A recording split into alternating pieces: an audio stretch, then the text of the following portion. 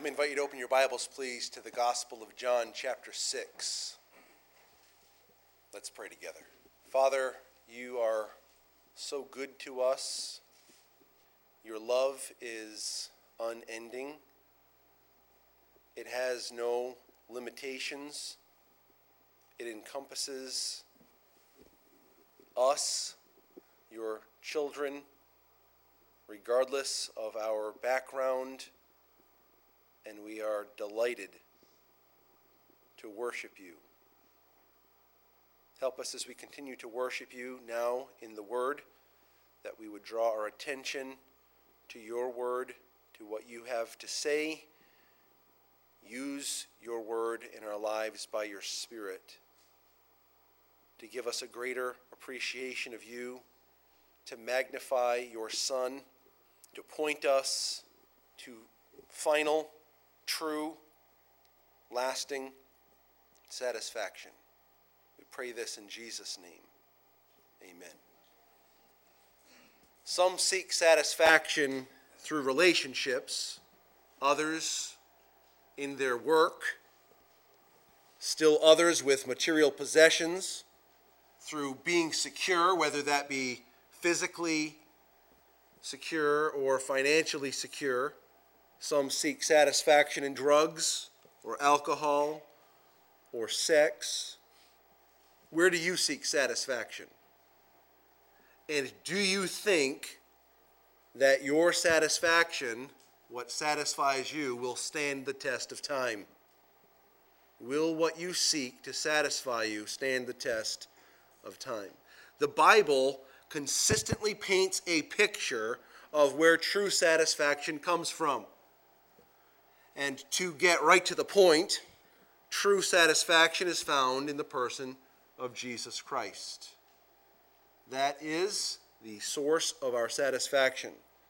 There is a reason that Jesus brings ultimate and lasting satisfaction. He is beyond compare. And as we look at John chapter 6, kind of devotionally this morning, we want to notice how Jesus is portrayed in this text and what these portrayals tell us about him, what truths they tell us about Jesus. Now, last week we looked at Jesus saying that I am the good shepherd. This morning we're going to look at Jesus telling us that he is the bread of life. And in coming weeks we're going to continue to look at these I am statements in the Gospel of John, so we can just get a flavor for it. Now, John is conveying this so that we have kind of an X-ray vision of who Jesus really is. The reason that John portrays Jesus saying of I am this and I am that is so that we'll have an idea of who he really is. He wasn't just a good teacher walking about the earth telling really good moral truths. He wasn't just a great moral example for us. The Gospel of John tells us who Jesus is. He is, in fact, the Son of God. As we take a look at this text, John chapter 6, we want to notice some truths about Jesus. First of all, in the first two scenes of John chapter 6, the first truth we want to notice is this: Jesus is not bound by natural law. Jesus is not bound by natural law. The context of John chapter 6 is Passover. Passover was near, it tells us. And you'll remember that in the process of what John chapter 6 is telling us, that there was a crowd with him when this Passover was drawing near. And he looked at his disciples and said, look at all these people. Where are we going to find bread for all these people? And one of his disciples said, well, 200 denarii isn't enough to buy bread for all these people, that they even have a little bit. There's no way to do this. His disciple said, it's impossible. This is impossible. This is the context of John chapter 6. And what I want to tell you is that Jesus is not bound by natural law. What that means is, no, disciples, this is not impossible. Now, when we consider this, and we're going to dive into the text in just a moment, the fact that Jesus is not bound by natural law, doesn't that impact us in some way? Like, do you talk to God? We call it prayer. Do you talk to God? Do you ever talk to him about things that you just feel like this is impossible? I have good news for you. Jesus isn't bound by natural law. So you're talking to the right person. You don't have to look at situations and circumstances and say, what am I going to do? This is no way this is going to happen. Even if we had 200 denarii and we went out and bought bread, it's not enough for everybody. What are we going to do? I have good news for you, disciple. Jesus is not bound by natural law. We see it in at least three ways in these first two scenes of John chapter 6. First of all, we see Jesus feeding 5,000 men plus women and children with how much? 5 pieces of flatbread and 2 small, to use the King James language, fishes. 2 small fishes. Well, we call them fish. Nonetheless, it's probably not as much as 1 fish that you and I would pick for our own serving. Just 2 small pieces of fish for this little boy's lunch. Look, beginning in verse 5 of John chapter 6. Then Jesus lifted up his eyes, and seeing a great multitude coming toward him, he said to Philip, "Where shall we buy bread that these may eat?" But this he said to test him, for he himself knew what he would do. Philip answered him, 200 denarii worth of bread is not sufficient for them, that every one of them may have a little. One of his disciples, Andrew, Simon Peter's brother, said to him, "There is a lad here who has 5 barley loaves and 2 small fish. But what are they among so many?" Then Jesus said, "Make the people sit down." Now there was much grass in the place, so the men sat down, in number about 5,000. And Jesus took the loaves, and when he had given thanks, he distributed them to the disciples, and the disciples to those sitting down, and likewise of the fish, as much as they wanted. Not just a little bit, as much as they wanted. So when they were filled, so they didn't want just a little bit. They must have an appetite like mine. If a little is good, a lot is better. They ate to the full. So when they were filled, he said to his disciples, "Gather up the fragments that remain so that nothing is lost." Why would we want to throw away this supernatural blessing? Why just squander what God just created in front of their faces? Therefore they gathered them up and filled 12 baskets with the fragments of the 5 barley loaves, which were left over by those who had eaten. That's pretty interesting, isn't it?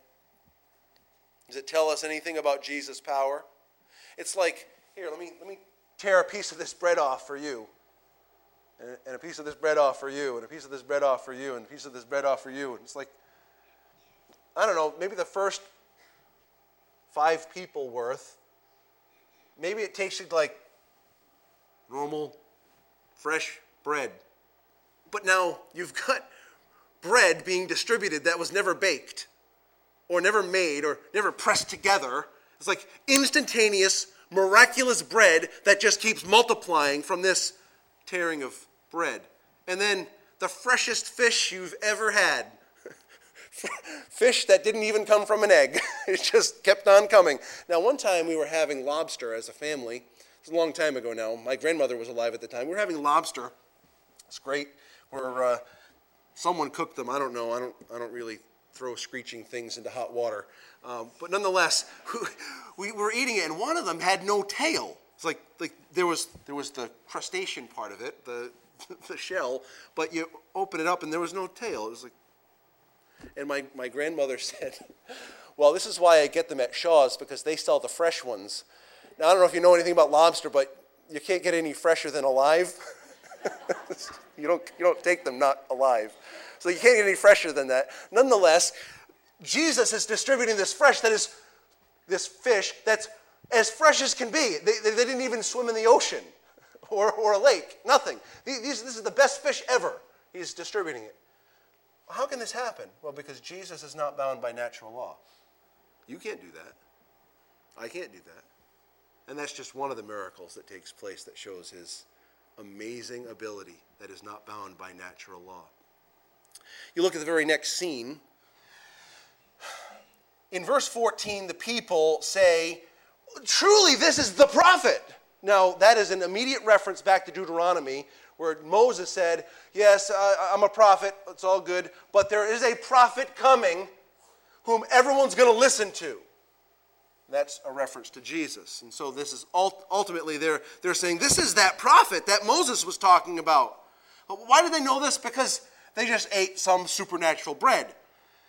And then Jesus recognizes what's happening. Verse 15, "Therefore, when Jesus perceived that they were about to come and take him by force to make him king, he departed again to the mountain by himself alone.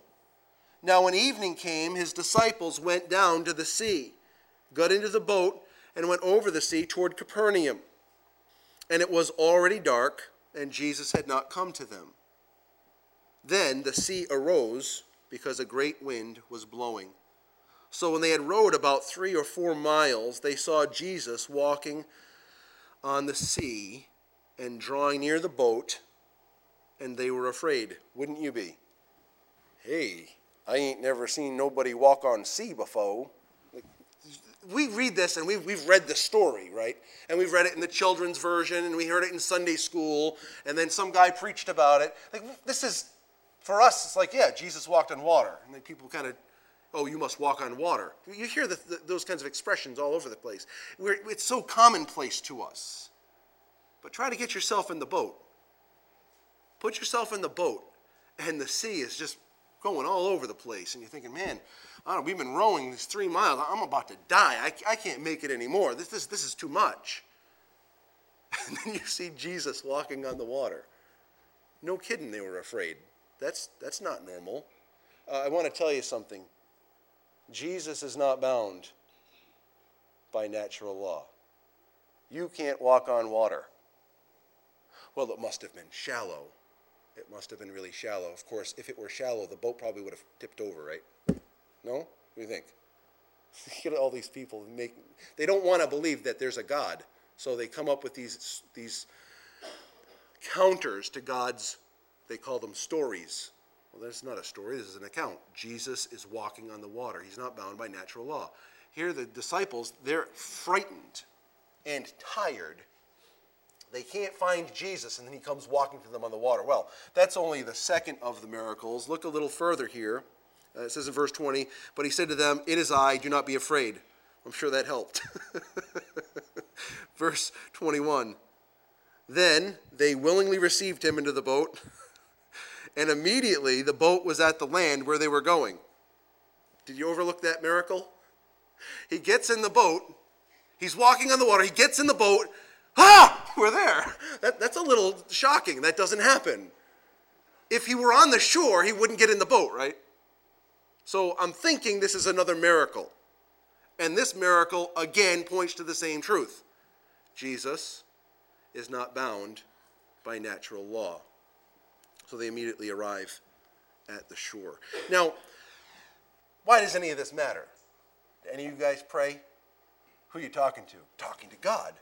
Listen, you don't have a right to talk to God. Did you know that? Except through Jesus. He is the one mediator between God and men.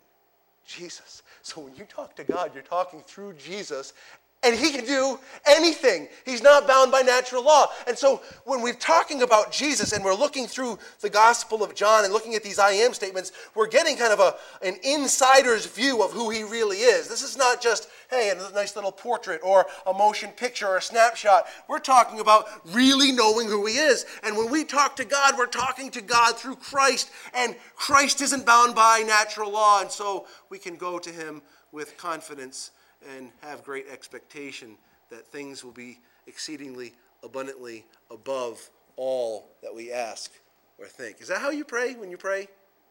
Or are you just kind of, well, man, this thing is impossible. What am I going to do? Jesus is attributed as being the creator, so this kind of makes total sense. Since he spoke the world into existence according to the biblical record, then what is it to him to make more fish? Since Jesus is the one who formed the oceans, what is it to him to walk on them? Since he made time and space, what difference is it if he gets in a boat and immediately they're on the shore? It's of little consequence because he's not bound by natural law. He is eternal and all-powerful. This is Jesus. Looking a little bit beyond that, we're learning some truths about Jesus, and they're not completely related in every one of these places here. The second truth we want to understand about Jesus, according to John 6, is that Jesus is the promised Messiah. Jesus is the promised Messiah. Now, you'll notice I already made reference to verse 14. It says, "Then those men, when they had seen the sign that Jesus did, said, 'This is truly the prophet who is to come into the world.' Then, when Jesus perceived that they were about to come and take him by force to make him king, he departed again to the mountain by himself alone." So we've already have this glimpse at this point. The reason that he went away and then walked on the water and then he was on the other side of the sea, the reason he went away is because these people recognize there's some messianic overtones to him. And what we have to recognize, and we're going to see it in a little portion beyond that, you don't get to choose how Jesus is Messiah. Notice the point is Jesus is the promised Messiah. And these people are recognizing some messianic elements of Jesus' ministry, but they had some other designs. Their designs were different than God's designs. Look down at verse 22. Verse 22. "On the following day, when the people who were standing on the other side of the sea saw that there was no other boat there except the one which his disciples had entered, and that Jesus had not entered the boat with his disciples, but his disciples had gone away alone. However, other boats came from Tiberias, near the place where they ate bread after the Lord had given thanks. When the people therefore saw that Jesus was not there, nor his disciples, they also got into boats and came to Capernaum, seeking Jesus. And when they found him on the other side of the sea, they said to him, 'Rabbi, when did you come here?' Now Jesus has something to say to them, and we're going to see it in the next section, but know that they have this, there's a reason they're seeking him. And Jesus is going to tell them why they were seeking him, because they had some bread. The reason you seek me is because I gave you something to eat. And for you, that's good enough. But that's not my plan. I didn't just come to make your bellies full. I didn't come just so that you'd have a great king who would free you from the bondage of Rome. I didn't come just so there'd be a chicken in every pot. That wasn't my plan. So they have these thoughts. Listen carefully. If you seek Jesus only on your own terms, with your own agenda, you will find him entirely, you ready for this? Unfulfilling. If you seek Jesus on your own terms with your own agenda, you will find him entirely unfulfilling. You've met people like this. Maybe you've had this same experience. What happens when we come to Jesus on our own terms with our own agenda, we'll find him unfulfilling, and then we'll think, I tried that, and it didn't work for me. When in reality, you did not want or know what he truly had to offer. Let me have you think about it from this vantage point. I have met numerous people and tried to share the gospel and the truth of God's word with them about addiction.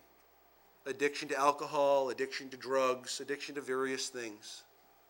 And let me tell you what happens with some that are in that situation.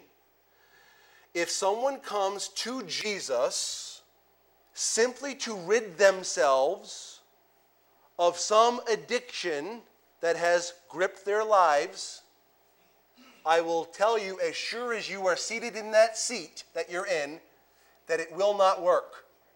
When someone seeks Jesus simply to aid in their recovery from some addiction, they have made their recovery their God. It's like putting the cart before the horse. Jesus frees people from addiction. He does. But he will not simply free you from addiction because that's what you're seeking. What Jesus is the one who will save your entire being from everything temporally and into the future. And as part of that, there'll be freedom from addiction. But far too many people are using Jesus like a good luck charm. Like getting up in the morning and getting on my knees and asking God to control my life. Like that is the recipe to free me from addiction. And I'm telling you right now, that doesn't work. Saying words doesn't work. Going through rituals, even ones that have great truths in them, rituals don't work. Only Jesus saves. And when a person seeks Christ, not just what Christ can offer them, that's when freedom comes. So, Jesus is the promised Messiah, not the one conceived of in the mind of the follower. Does that make sense? It's very important to notice this, because you may have had a very bad experience with Jesus. And I can assure you, it's not Jesus' fault. Jesus never fails. He's God in the flesh. He is all-powerful. Nothing thwarts him, his designs, his will, his purposes, or his power. Nothing. Jesus is the promised Messiah. As we follow a little further, thirdly, a third truth that we notice about Jesus from John chapter 6 is this. Jesus came to provide eternal life. Jesus came to provide eternal life. Look at verse 26. Jesus answered them and said, "Most assuredly I say to you, you seek me not because you saw the signs, but because you ate of the loaves and were filled. Do not labor for the food which perishes, but for the food which endures to everlasting life, which the Son of Man will give you, because God the Father has set his seal on him." Then they said to him, "What shall we do that we may work the works of God?" Keep that one in mind, okay? We're going to come back to that at the end. "What shall we do that we might work the works of God?" Jesus answered and said to them, "This is the work of God, that you believe in him whom he sent." Therefore they said to him, "What sign will you perform then, that we might see it and believe you? What work will you do?" "Oh, I have an idea. Our fathers ate manna in the desert, as it is written, he gave them bread from heaven to eat." Can you guys say, "Oh, sneaky, sneaky"? Jesus already told them, listen, the only reason you've come to me is because you want something to eat. Why don't you just believe me? I've already proven myself to be who I said I am. And they said, oh no, show us something. Like, give us some more of that dandy bread. That'll prove it. Hey, listen, I remember when Moses gave us bread and we followed him. We never disobeyed. Did you read the Old Testament? Any of you? Read the Old Testament? Did they obey Moses? Anyone? Anyone? Got that? No. No, that didn't help then either. So listen to Jesus' response to this entreaty for bread. Then Jesus said to them, "Most assuredly I say to you, Moses did not give you the bread from heaven." He could have inserted here. He didn't, but I'm just going to do it just kind of for your own edification. Fools. I'm not attributing that to him. They attributed that to me. But he may as well have said that. You O foolish ones, and slow of heart to believe all that the scriptures have told you. Fool. Most assuredly I say to you, Moses did not give you the bread from heaven, but my Father gave you the true bread from heaven. For the bread of God is he.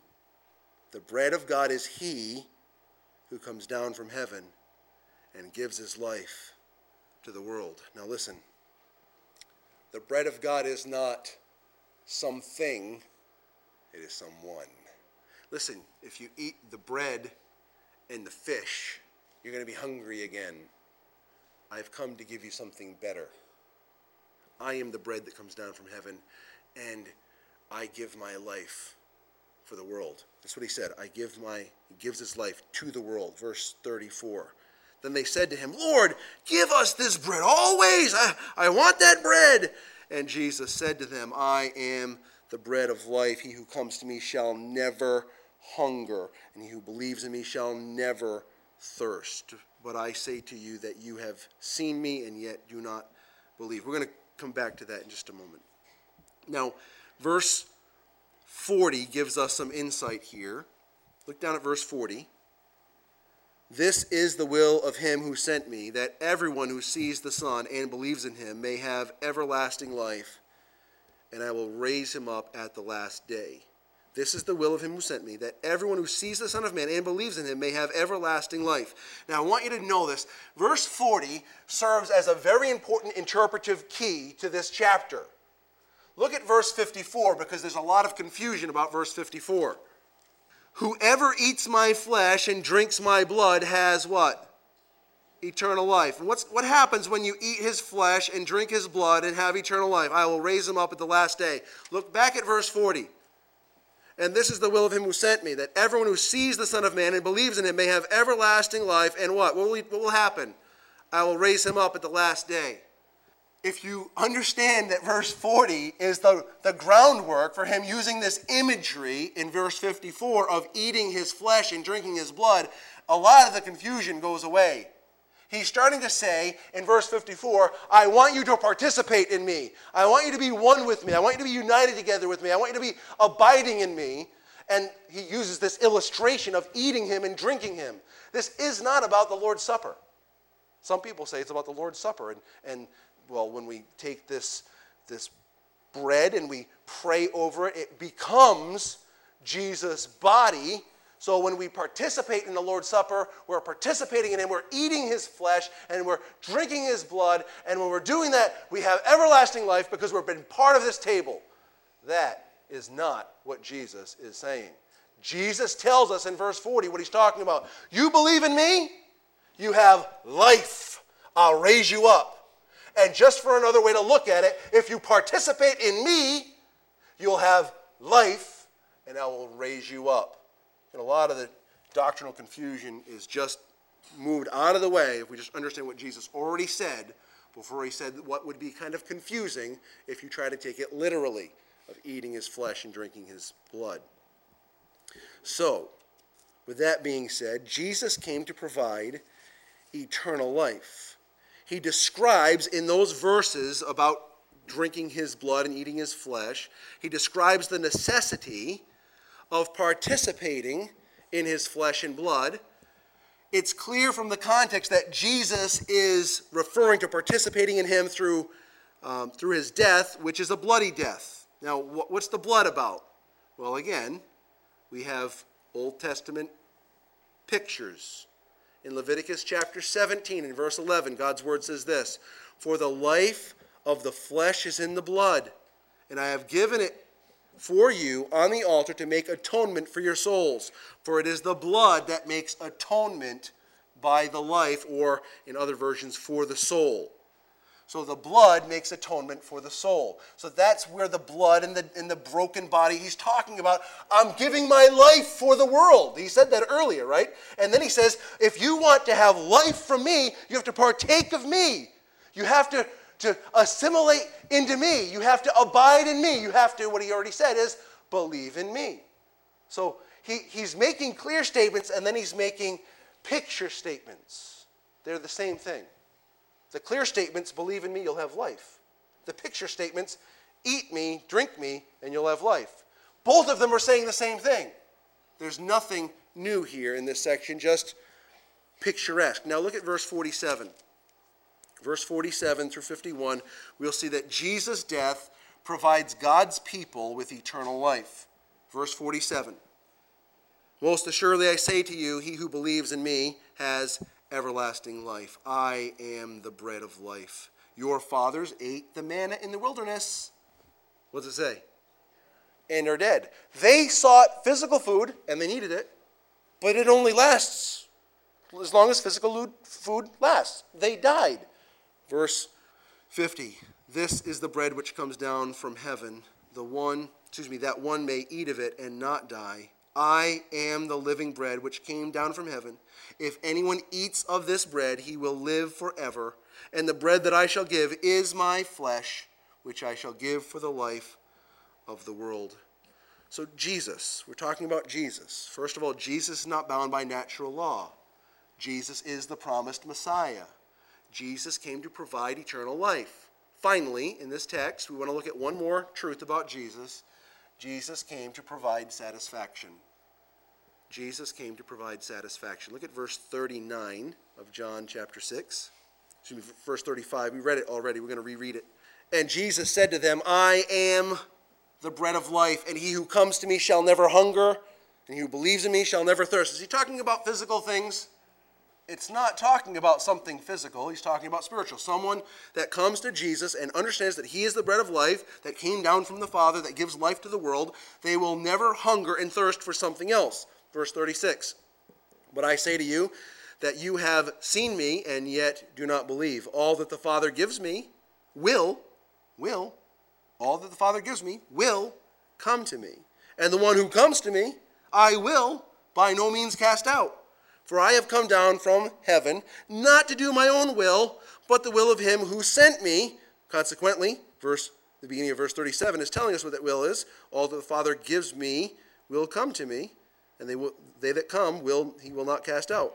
Verse 39, this is the will of the Father who sent me, that of all he has given me I should lose nothing, but should raise it up at the last day. Now, who's raised up at the last day?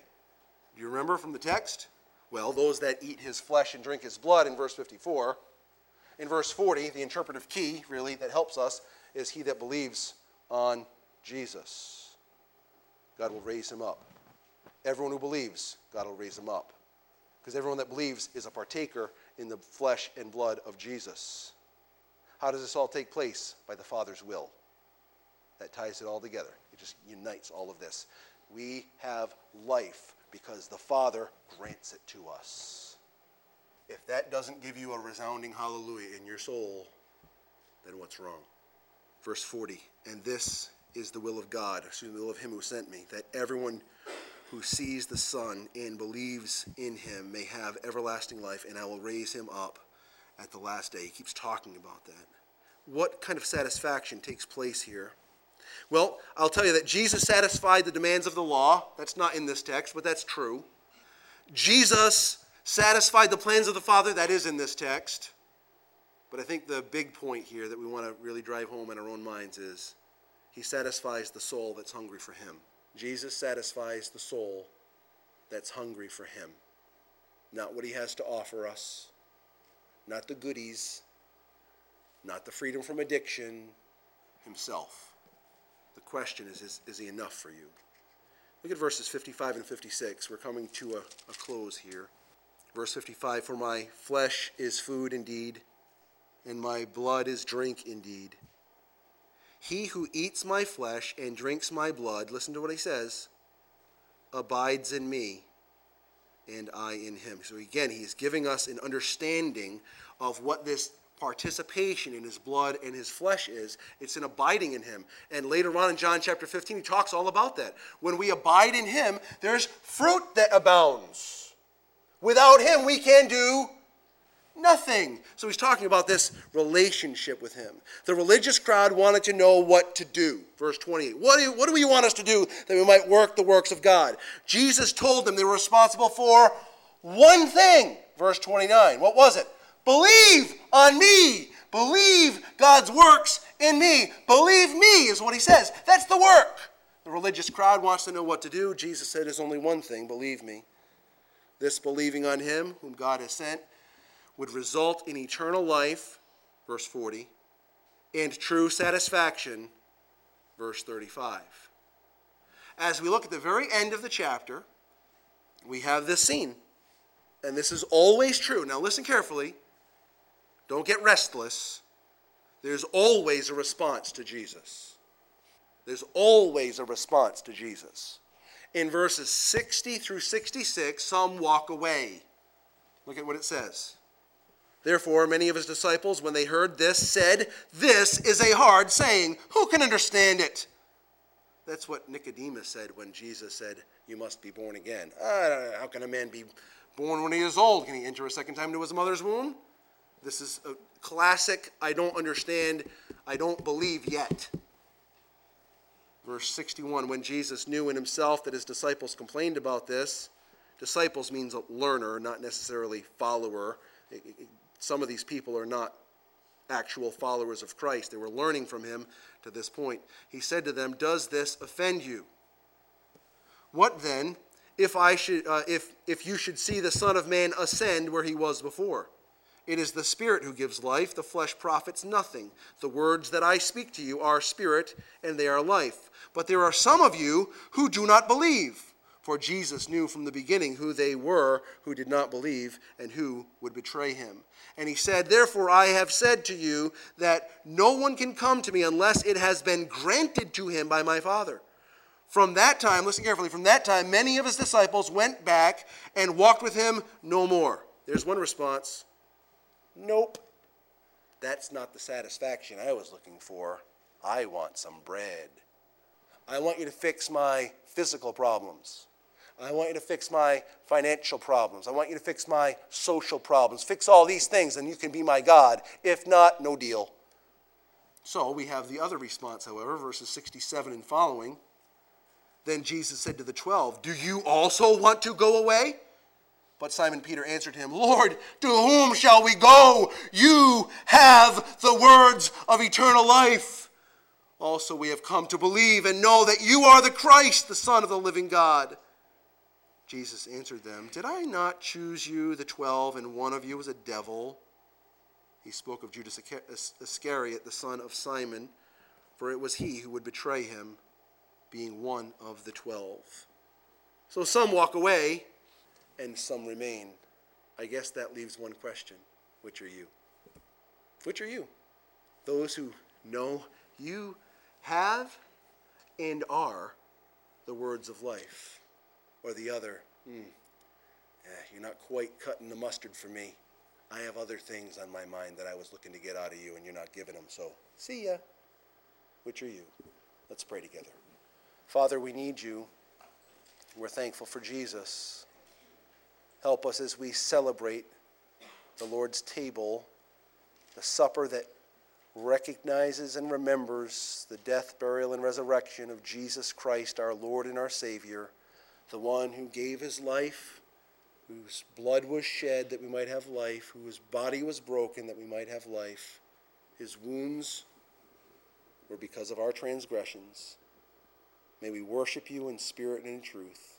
I pray, Father, for anyone here that's never trusted Jesus, that even while they're sitting here, observing the Lord's table, that you would open their eyes, that they would see who Jesus is and want him.